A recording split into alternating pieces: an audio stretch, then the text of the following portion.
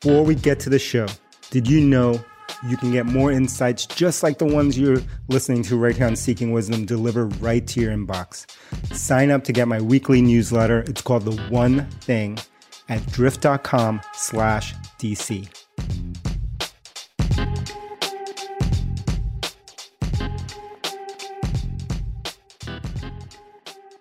All right, we're back with another episode of Seeking Wisdom. This is going to be an uncomfortable episode because I am a fanboy of the two people that we have as guests here. They're going to feel like they're rock stars, and I'm a young teenage fanboy right here. And so I want to welcome Colin and Bill, authors of Working Backwards. And if you listen to this podcast, you know I've been singing the praises of this book. I've been waiting for this book for a very long time. And so welcome to the show, guys. Oh, thank you for inviting us. Thanks for having us. Be here.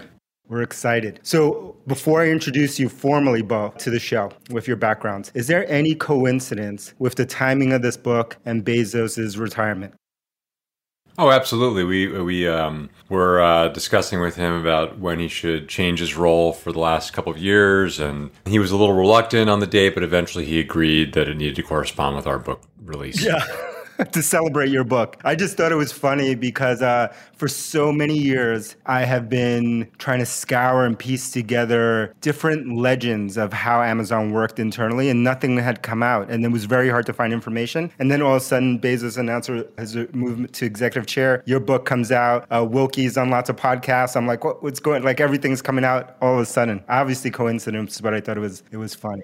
So I'm just going to formally introduce both of you so the audience knows. First, there's Colin Bryar. And so Colin joined Amazon, and I'm reading this, which I usually don't, but Amazon in 1998. And 4 years after its founding, spent 12 years as part of Amazon's senior leadership team, and was famously known as Bezos' shadow, aka Jeff's shadow, which we'll get into, and ran many different things, including IMDb, which I was a huge fan of IMDb for many, many years, still am, and currently co-wrote Working Backwards with Bill, and they run a coaching and advisory firm, which they'll talk more about, called Working Backwards LLC. And thank you, Colin, for joining us. And Bill joined just a year after Colin, 1999, 5 years after founding of Amazon, spent 15 years there on the senior leadership team, and spent a lot of time really focused on all things non-physical. So digital stuff, everything from Kindle to movies to more. And so I'm excited to talk to you both. And I've worked front and backwards on this book. I've given it to most team members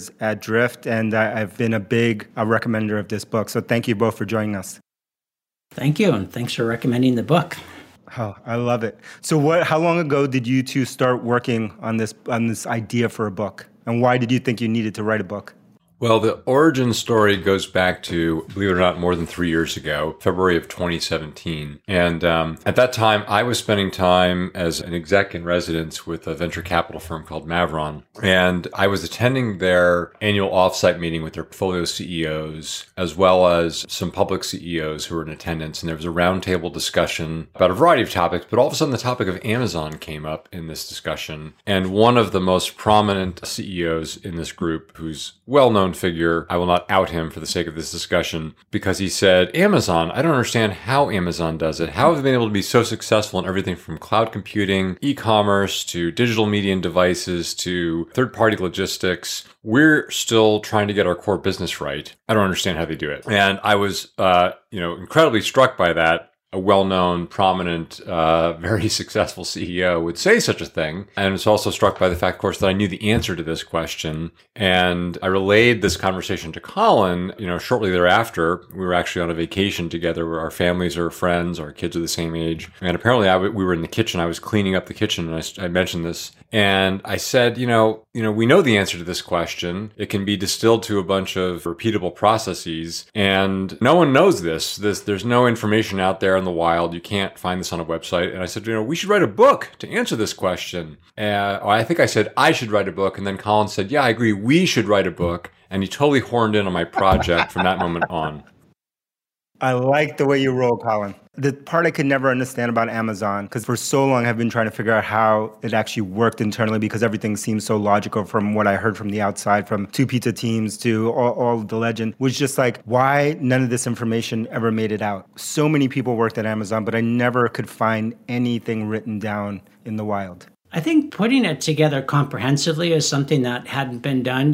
Bill and I, we had seen blog posts or, people talk about one or more processes, and it was really just their view of how they used it at Amazon. And that's why we realized there was something there. If you put everything together, it really describes some advances in management science that Amazon has created. And you looked at holistically, it is something that small organizations and large organizations can do. And then the other thing is that both Bill and I were lucky enough to have been in the room and participating and making actually a ton of mistakes with these processes as they were being developed. We described them as fully formed in the book, but none of them started out that way. There was a journey to get there. And when I was working with Jeff Bezos as his technical advisor, we were creating these processes to solve very specific problems that we were experiencing at that time. And, often, for the Kindle example, for example, Bill was on one side of the room trying to figure out how to write a PR FAQ document, and I was on the other side with Jeff with his TA coming in and reviewing that and then moving over to AWS. So we just had a unique insight, and that was another reason we felt excited to get the story out holistically. We wanted to really get the story right because there is something special that Amazon has created, and we just had a unique bird's eye view, but also we were some of the early adopters on the bleeding edge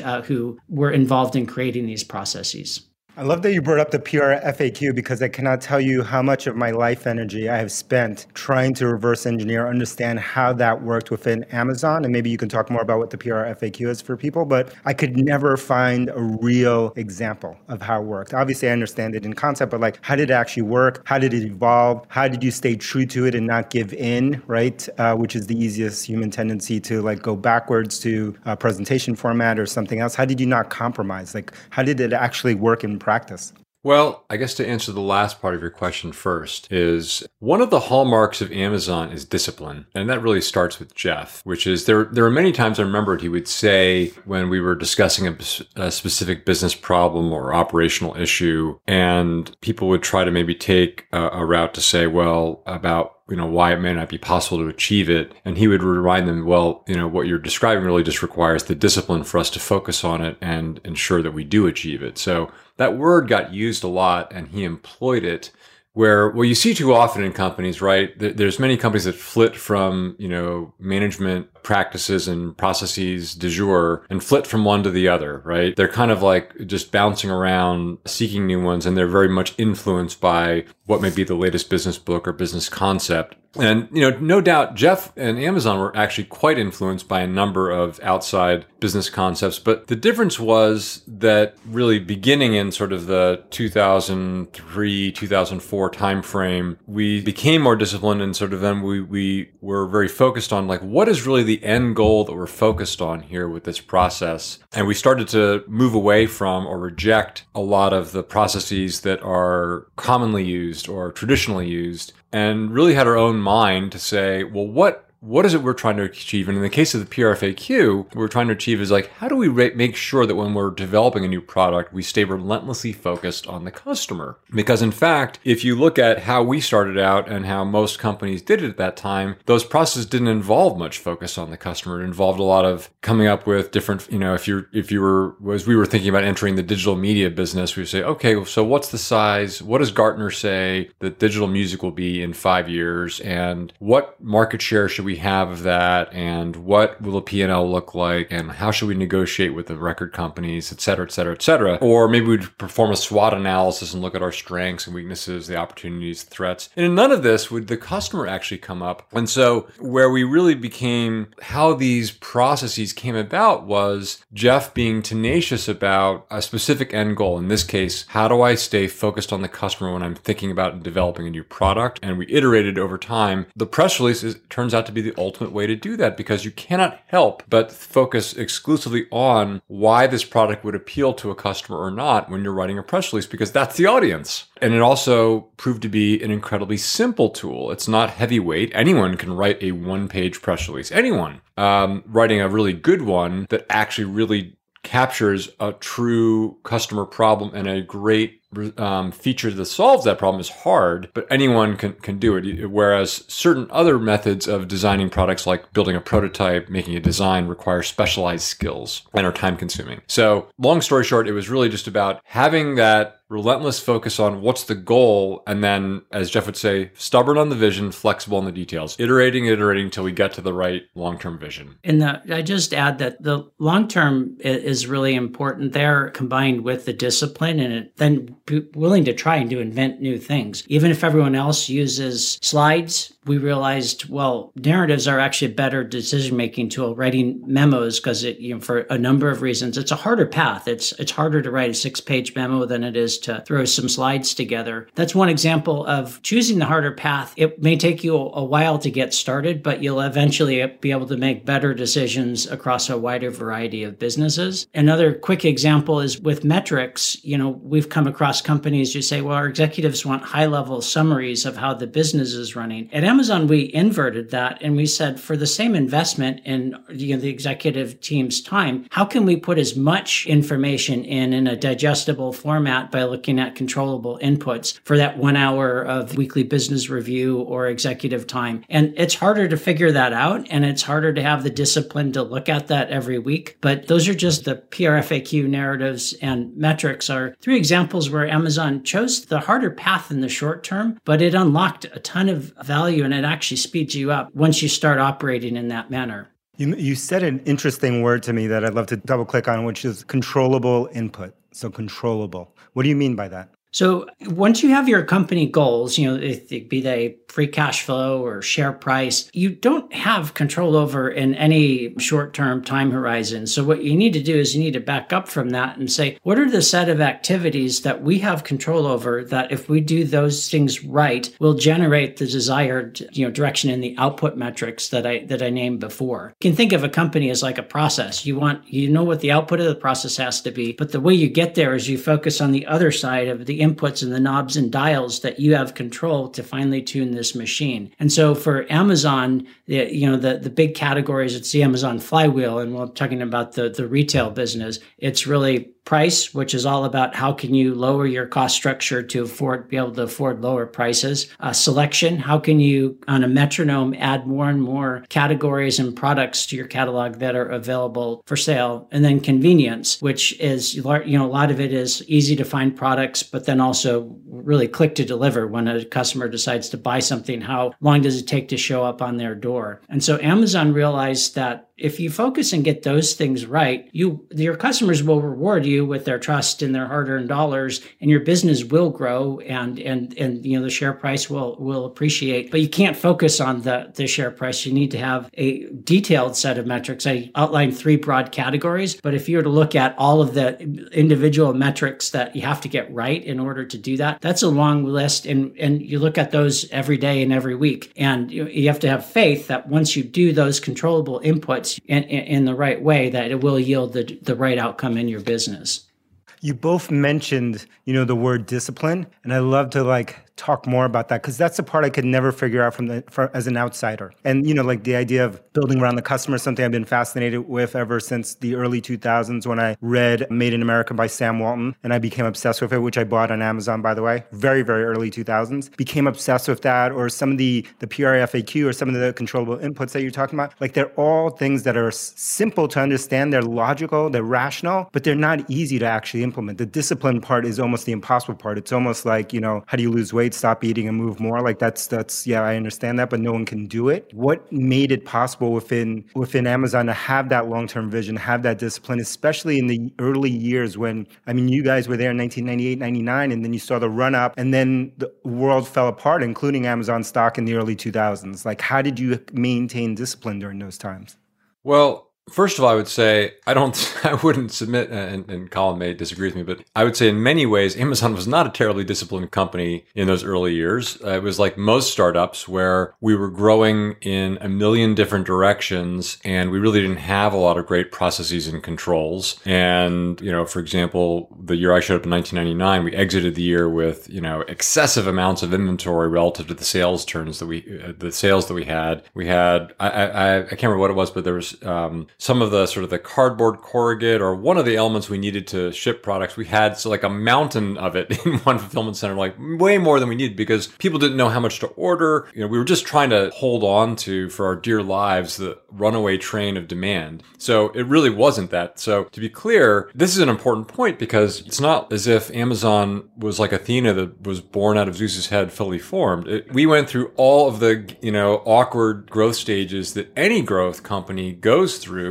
Where we were successful is that I'd say, we transitioned in the 2000s, the early 2000s, and probably most notably starting around 2003 to start to build out and establish some more of our own processes. And in some cases, early on, we'd actually, started to implement processes from other companies. Colin will remind me of the exact date, but it was around like 2001 when we started what's called the NPI process of the company to try to plan out how now we have so many different divisions and groups. We have international. How are we going to plan out the work across this now complex company? And we adopted a process from GE, or a simplified version of it. And, we ended up rejecting that process and rejecting that method of doing really deep communication and collaboration, and went in a different direction with initially two pizza teams, then later single-threaded separable teams. So it's really we started to go down this path, and we're actively seeking.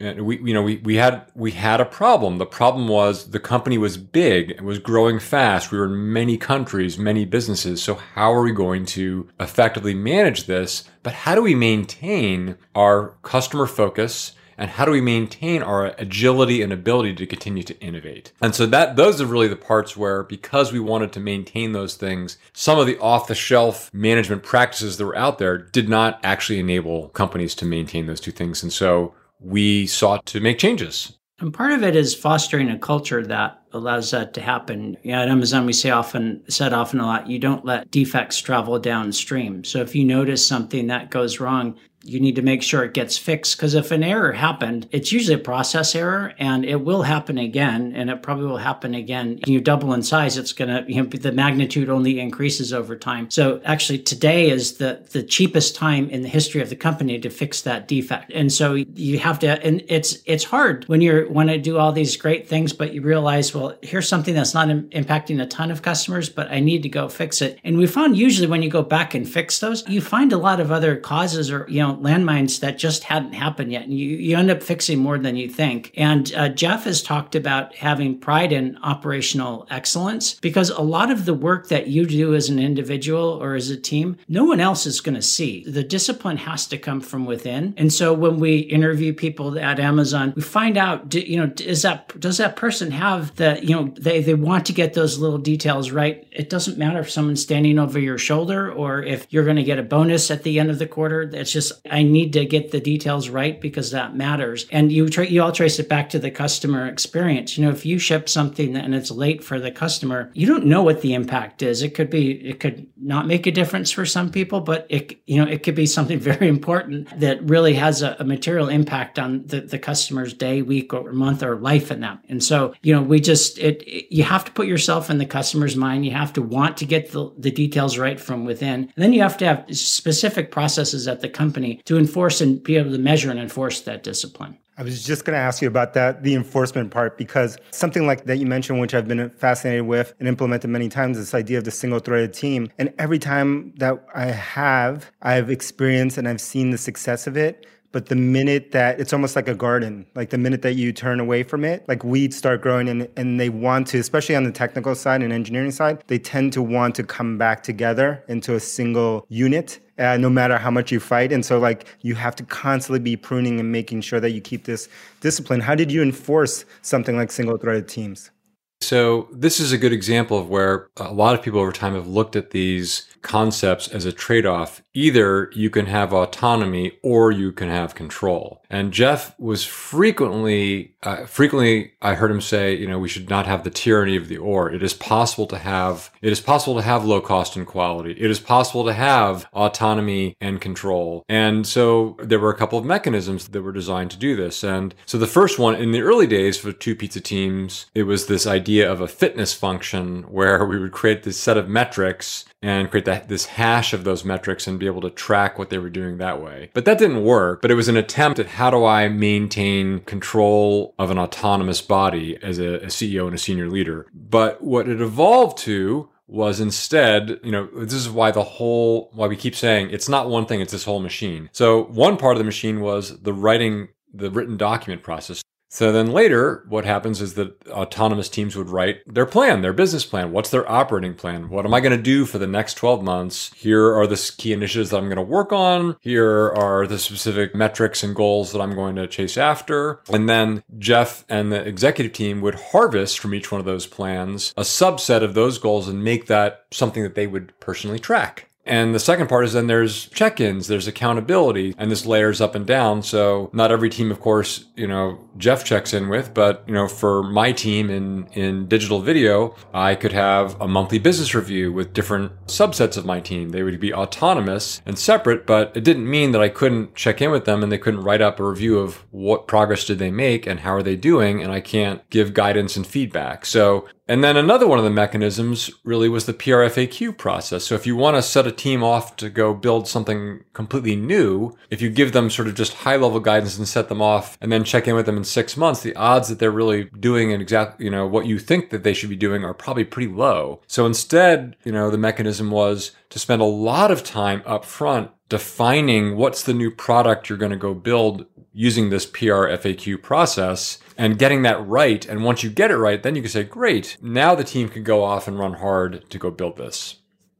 Yeah, that's a great answer. The only thing I would add is that there's no perfect org chart and org structure. So if, whatever your org structure is, you want to optimize for the strengths of that. But then if you want to share what people learn across orgs, you have to just have some processes. If you want data scientists who are spread out through the company to be able to share, advances in machine learning or data science, you have to put that in place, but it can be independent of the org chart. So sometimes people focus a little too much on the org chart. It's really the autonomy and control and capabilities of those single-threaded leaders that matter the most. And you mentioned a couple of times, Bill, you mentioned the word mechanisms. Can we double click on mechanisms? Another area that I became obsessed with, mechanisms, or at Bridgewater Associates, Ray Dalio call it machines. Like, what is this idea of mechanisms at Amazon?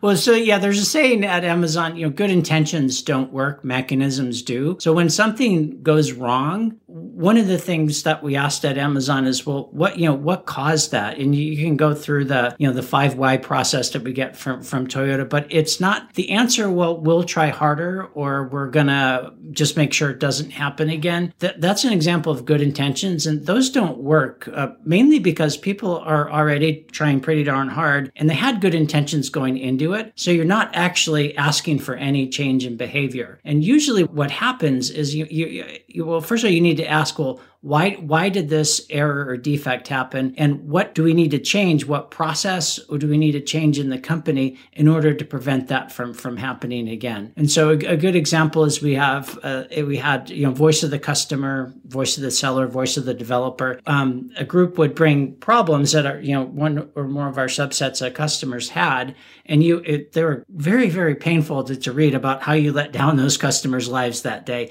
And they're not afraid to tell you, listen, this is what happened. I couldn't get, my credit card was locked and I couldn't go buy, medicine for my kids. And you listen to that and you think, I can't believe this happened. But then the next step is you say, okay, well, what specifically do we need to fix or change? It could be software, it could be a process, or it could be someone's not appropriately trained, to handle the job. And so that's where it's not solved until you've actually implemented a specific mechanism to do so. And what's the difference to you between a mechanism and a process in the way that most companies think about a process?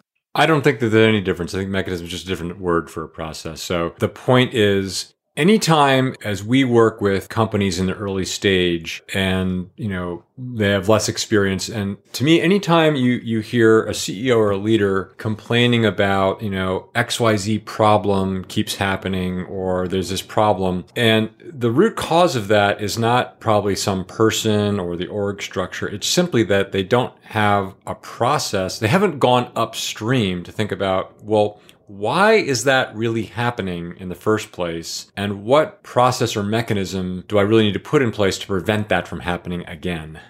And so it can be as simple as there was a very simple mechanism that was put in place to prevent a very large AWS outage from occurring again. A software administrator added another zero to when they were taking some of the network routers offline into the percentage, and it did some damage. So they said, how can you prevent a single human from making this mistake? So they fixed that process. There are two people that look at it, and they had an automated check. Hey, are you sure you really want to take down 40% of the capacity in this data center, and you need approval to do so. But all the way up to where a CEO, a lot of times you get frustrated. Why are people making these decisions? It's so clear to me that they should make a decision in a different way. And really, where the process broke down is that CEO did not accurately give a set of guidelines and principles to the rest of the people in the company to make tough decisions with not a whole lot of information when they have to move fast and the CEO's not in the room. So that mechanism is having a well-defined, codified set of leadership principles and then stitching them into how you hire, how you measure things. So it can be it can be as simple as before you hit the keystroke, get another person to look at it, or you the CEO may know exactly what needs to happen, but you actually haven't told everyone how to think and how to act when you're not standing over their shoulder or in the room. And so you need to put in a mechanism to make sure that everyone in the company operates from that same set of first principles. Did you have to fight this tension between this single-threadedness, distributed model, and ever having the feeling or hearing from people that we have too many processes, we have too many mechanisms, we have too many, it's hard to maintain some agility in the company? All the time. And, this is where, as Bill mentioned, being stubborn on the vision and flexible on the details. Sometimes you do have too much process. So Bill mentioned the NPI, New Project Initiative process we brought in from GE and modified it. We tried that because we wanted to prioritize, a bunch of global and, cross-functional projects, but we realized it was too heavyweight, and we were listening to people and there was feedback. And so we came up with something simpler, which evolved into two pizza teams and single-threaded leaders. So yeah, no company is perfect, and you always have to be curious and also willing to admit that you're wrong, that you made a mistake. It's actually quite liberating if you can think about that, because then you realize then you can fix something and actually get better. If you say, no, this is the process, and you get too focused on the process versus what is the outcome we're trying to achieve, that's where you get to, your focus is the process itself, which isn't the outcome. Yeah, the way you can figure that out is if you were to parachute in and talk to middle managers about a certain process, and if they describe ways in which they basically are trying to game it to win it, exactly. right? That's if they describe here are my tricks to win this process, then the process is too much or wrong and needs to be edited. I'm sorry, Phil. I can't tell you how many times all of us have had that happen, to come in and there's just like this wild gamification that's happening. That's like, what is happening? This is craziness. So you have Amazon, you have what you learned there. I understand the leadership principles and I understand that ethos. How do you localize a lot of these mechanisms for like a new employee to come into a group? There's a whole set that has to cascade below the leadership principles. Where did those live? How did those get codified? So new people coming into Amazon, the more experienced they were, frankly, the more challenging it was for them to learn how to be successful and operate within Amazon, because the way we operated was so different than most companies. Probably less so if you were a software development engineer, but if you were a traditional quote unquote business person, it felt very jarring and different. When you start to have to write documents and you realize that a lot of decision making in business oriented companies is actually about, winning arguments and opinion. And at Amazon, it was much more about truth seeking, sharing facts broadly, and through a process of writing and discovery, like arriving at truth. And that is very different than a lot of companies and cultures. So what I found is that the longer I was at Amazon, the longer I stayed at Amazon, and the more, senior people I brought into the org, the more time I was spending coaching, teaching about our principles, about our processes, and, how to enable, these people to become successful then. And that's partly why this is what we do now, because I realized that this is how I'm spending 80% of my time inside Amazon. And it wouldn't be cool if I could now help the next generation business leaders at a variety of companies outside of Amazon. Now that you've gone through this experience and you've started working backwards and now you're helping other companies, I would imagine by definition, all of those companies are smaller than Amazon. How do you, maybe they're not, but like I would imagine they are. How do you translate some of the things that worked or the things that worked at Amazon that you think are core? How do you incorporate those into an existing company that may be smaller, maybe have a different set of constraints? How does that process work today for you? Some of it depends on where the stage the company is at. So we do work with some smaller companies, all the way up through public companies too, where quite honestly, we're not that we can't add that much as if you're still trying to chase market fit and you're trying to, but once you have something and you now want to add another 0 to number of customers, employees, revenue, and you're in essentially the biggest job of your career at this point. And, those are multi-dimensional problems that we get involved with. So first of all, for those earlier stage companies, if you don't have leadership principles, if you haven't really codified who you are and how you make decisions, that is the first starting point. And then the second is as you hire people, if you're going to go from 20 people to 100 or 100 to 500, if you don't have a deliberate process for vetting people to say, will this person reinforce what our culture is or will they detract from it? They're probably going to detract from it. So when you go from 100 to 500, you'll look back a year later and you'll say, this company is just not what it used to be. It's not what we're about. And really the cause of that was that you didn't have that you didn't have the very clear definition and then a deliberate process to go, attract people who reinforce those, who you want to be, because each company is unique. And so that's the first part for smaller ones. But for, larger organizations, it's really, where are their pain points? These processes we described were very specific solutions to very specific problems that companies have. So, we don't go in and try to make every company like Amazon. We try to understand what's going well at the company so we don't mess with it and you don't tinker with it. If that's going well, don't break it and don't mess with it, but then figure out what are the key problems. And quite honestly, some of them they sound simple, but they're hard. Like as a new executive, how should I be spending my day? As a CEO, I just got a big Series D funding and I am overwhelmed with meetings and I don't know where to focus my time. And, that's probably one of the most important decisions a CEO can make is how they want to allocate their time. So anywhere from, decisions like that to how can I get in a good operating cadence so I know what my customers' experience was last week and was it better than the week before? And are we on path to improve the customer experience? And are we working on the right controllable input metrics to generate what we want to accomplish as a business? How much of the time that for you taking on a new client, now working backwards, is spent vetting the leader, the CEO, whoever it is that you're working with to make sure that they can maintain a long-term vision, that they can have this level of discipline, that they won't just revert back to whatever state or whatever practices or whatever things that weren't working in the past? To me, it seems like that would have to be a critical part for you to be able to have an effect or to implement change in an organization. Maybe, is that something you spend a lot of time thinking about?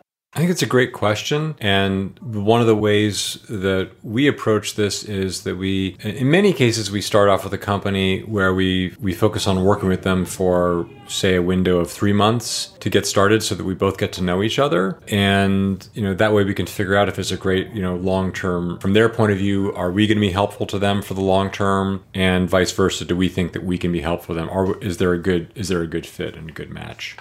It seems like it would be a hard one. I think one of the things I always repeat is simple, not easy. Like that most things are simple, but not easy. Like on the face of it, it seems simple to implement some of the things that we're talking about because they're logical, they're rational, you can understand them. But like it's human behavior to kind of revert or to go back to consensus thinking or go back to whatever practice that you have. Yeah, it's no different than it's like a marathon. Like it's pretty straightforward. Like I can give anyone a training plan for how to do it. And the first week is probably pretty easy for everyone. The hard part is like week 6 or 5 when it hurts and there's like you're tired and you have to go do that run today and can you make yourself do it? And that's to me is the definition of discipline, is that you can find that mental discipline to do it. Yeah, and it appears in all the processes. I just interviewed someone. I need to write a very thorough set of feedback to my peers so we can evaluate whether this person is a great candidate for the company. But I've got another 3 meetings coming up. Like, how do I find the time to really make to write this feedback? It's conceptually easy, but you just have to devote the time and the focus on that because, it's important. And I just picked that as in one random area, but that's an example of just the discipline and the pride in your operational excellence, to get the details right. If you have to keep hounding people with that, then that's probably not the process for your company.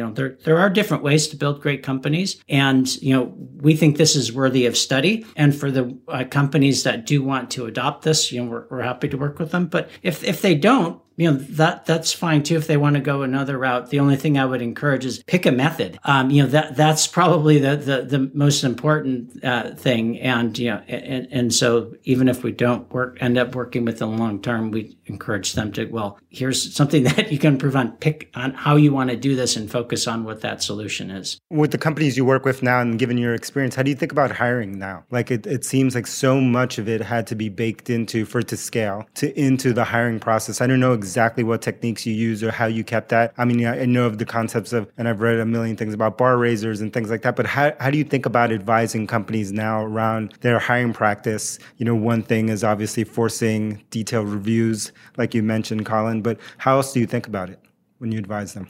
Well, this is actually one of the parts that I think is, in fact, one of the most straightforward and easy ones to apply. And there's really 2 parts to it. Part 1 is actually establishing real leadership principles for your company that are, well-crafted, valid, that really reflect where you are as a company, in addition to a bit of where you want to go, and that they really reflect and define what does role model leadership look like inside your company, and what are the lenses through which you should make decisions in your company. So one of the things that people probably early in their career really don't get is how different companies are, and that a single individual that can be wildly successful at a company like Google could be spectacularly unsuccessful at a company like Starbucks or maybe even Amazon. Like, it depends so much on, and that finding the job search process is an important two-way thing. It's just as important for the candidate to find the company where they will be successful as it is for the employer. And too many people focus on just functional skills. And that is, so that's sort of the minimum, which, and those are actually not that difficult to ascertain for the most part. The more challenging part to ascertain is the way someone will do work and how they operate and how they lead. Does that fit with the principles and structure of our company versus this other company? Because each one is so different. So that's one where we spend time with companies first seeking to define and articulate their leadership principles. And then step 2 is to change the hiring process, that at the very least, the one change you can make to your hiring process is to start to conduct interviews where the criteria are objective and that everyone is studying the same criteria, which are, how does this candidate meet our bar for our leadership principles? Would they be a role model leader here based on the way they've led and acted in the past? And when I use the word leader, by the way, everyone is a leader. An individual contributor coming out of college, their first job, is a leader, as is the CEO and everyone in between. And so the trick in an interview is to find not just a functional match, but for lack of a better term, a personality match in terms of the personality of that leader in terms of how they work. This is an area I'm so fascinated on. I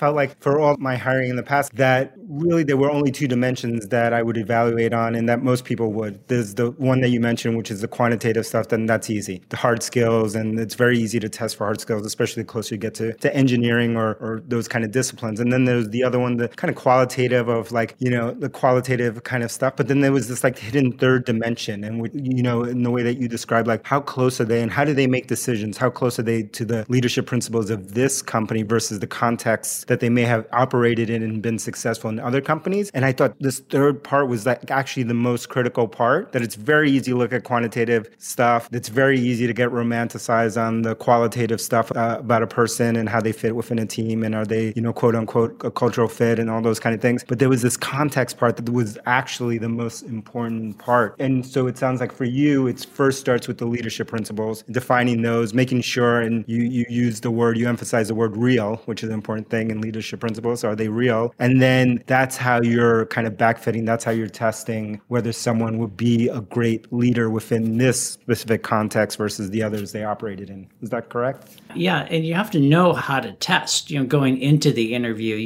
here are the 2 leadership principles. I am responsible for vetting the candidate, and I know going into the interview what are the sets of questions I'm going to ask, and I have the experience to know when to probe deeper if I didn't get an answer that didn't yield the right information that I need. So yeah, when people say a good culture fit, I usually ask, what do you mean? Because that is it could be a vacuous statement, or there could be a lot of information you can unpack behind that. But, a culture fit in and of itself doesn't give any information to the rest of the interviewing panel. You could say this person is customer obsessed in this way, or long-term focused, or they're inventive because they created these 3 things outside of their day job. And so I know that they have an inventive, curious spirit. And that rolls up into, are they a good culture fit? But you have to go down to that next level of detail and make a deliberate assessment in order to come up with that conclusion. Yeah, like a common mistake I've encountered when people are trying to test for cultural fit is they'll ask a question about, like, why do you want to work at this company? Which is not the worst question in the world to ask. By the way, it should only be asked once by the recruiter or the hiring manager well in advance of actually bringing them in-house. And it should never be asked by every single person on the loop in-house. It's a dumb waste of time. Why would you have 6 people all ask the same question? And number 2, they'll have one canned answer, which can be based off of their clever study of the website or talking to a few people that then will sound, oh, they really understand our company and our culture.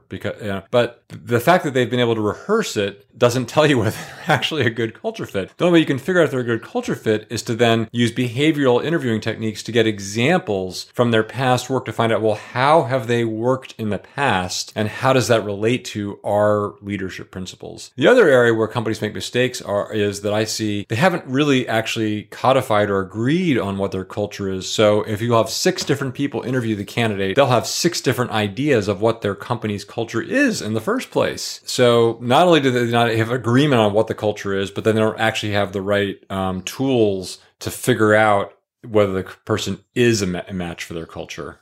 And that started by auditing and just being maniacal on the interview process itself and making sure that you had a system to ensure that, or a mechanism, to use your terms, that you couldn't repeat questions. To be completely literal, the interview process at Amazon, if you come in and you have 6 interviewers, there are 14 leadership principles. Each interviewer will be assigned 2 or 3 of the leadership principles, and they will interview the candidate about those principles and virtually nothing else, because that's their only job, is to determine, does this candidate meet our bar for those principles? And by the way, they've gone through specific training that helps them understand, well, there are many mechanisms to help people understand what the Amazon leadership principles in great detail. So what do they mean? And B, how do I actually interview someone to find out whether they are a fit for that or not? And then the debrief meeting that happens, which is they have to take notes and document the interview, which is not typical in most companies. They have to attend a debrief meeting every time, which is also not typical. And in the debrief meeting, the objective criteria that are discussed are, okay, we're going to decide about this candidate based on how they stack up on all 14 of the leadership principles. And now we have objective data because each one of you had specific data to go collect. We're going to put it all together, look at it, and make a decision based on those data. And is there a mechanism in that meeting to prevent consensus thinking? Of course, you have the objective data, people to talk themselves into wanting to hire this because they heard Colin's great, example of how they embodied, principle 7. How do you prevent that from happening? Is that where the concept of the bar raisers came?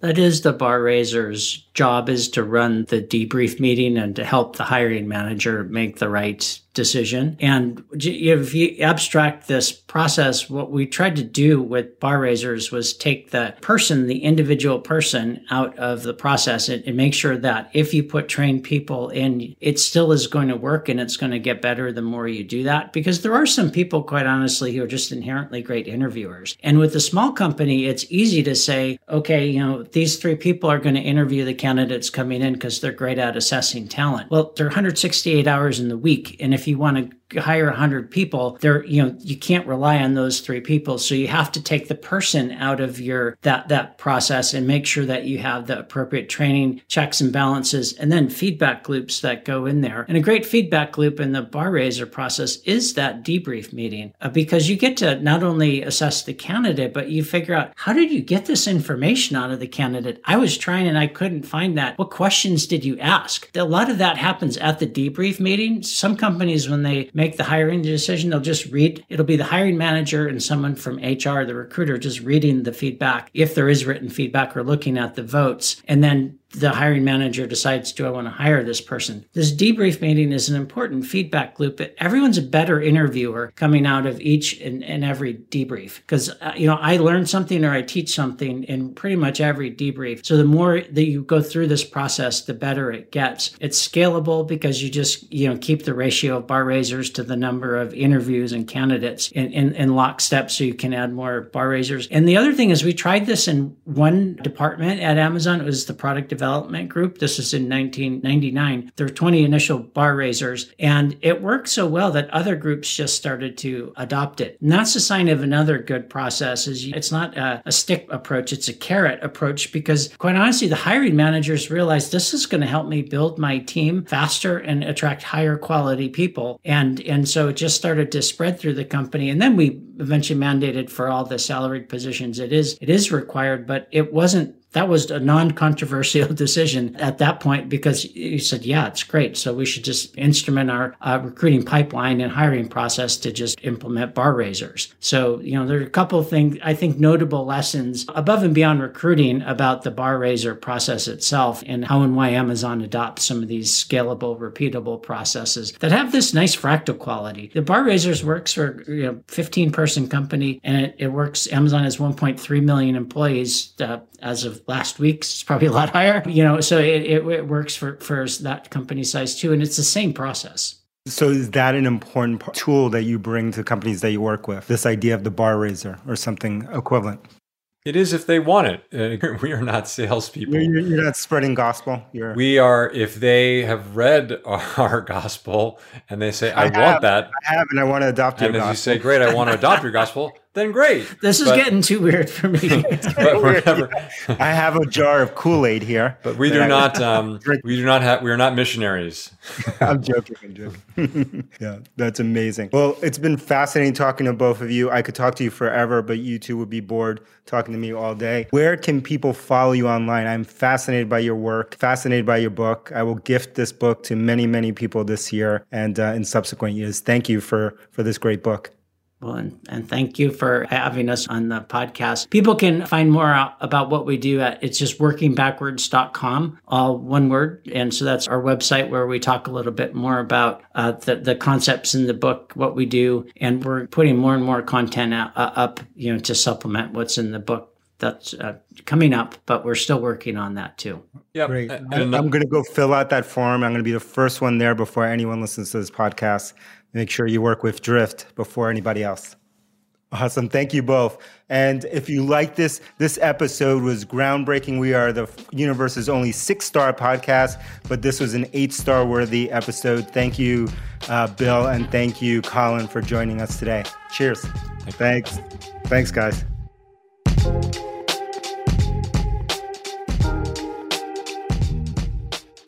Let me know what you thought of this episode by texting me at 1-212-380-1036. Again, 1-212-380-1036. Now, if you're looking for more leadership insights, sign up for my weekly newsletter, The One Thing, at drift.com/DC. Every week, I'll share a habit, tool, or mental model that's helping me reach my goals. Hope to see you there. Text me, hit me up.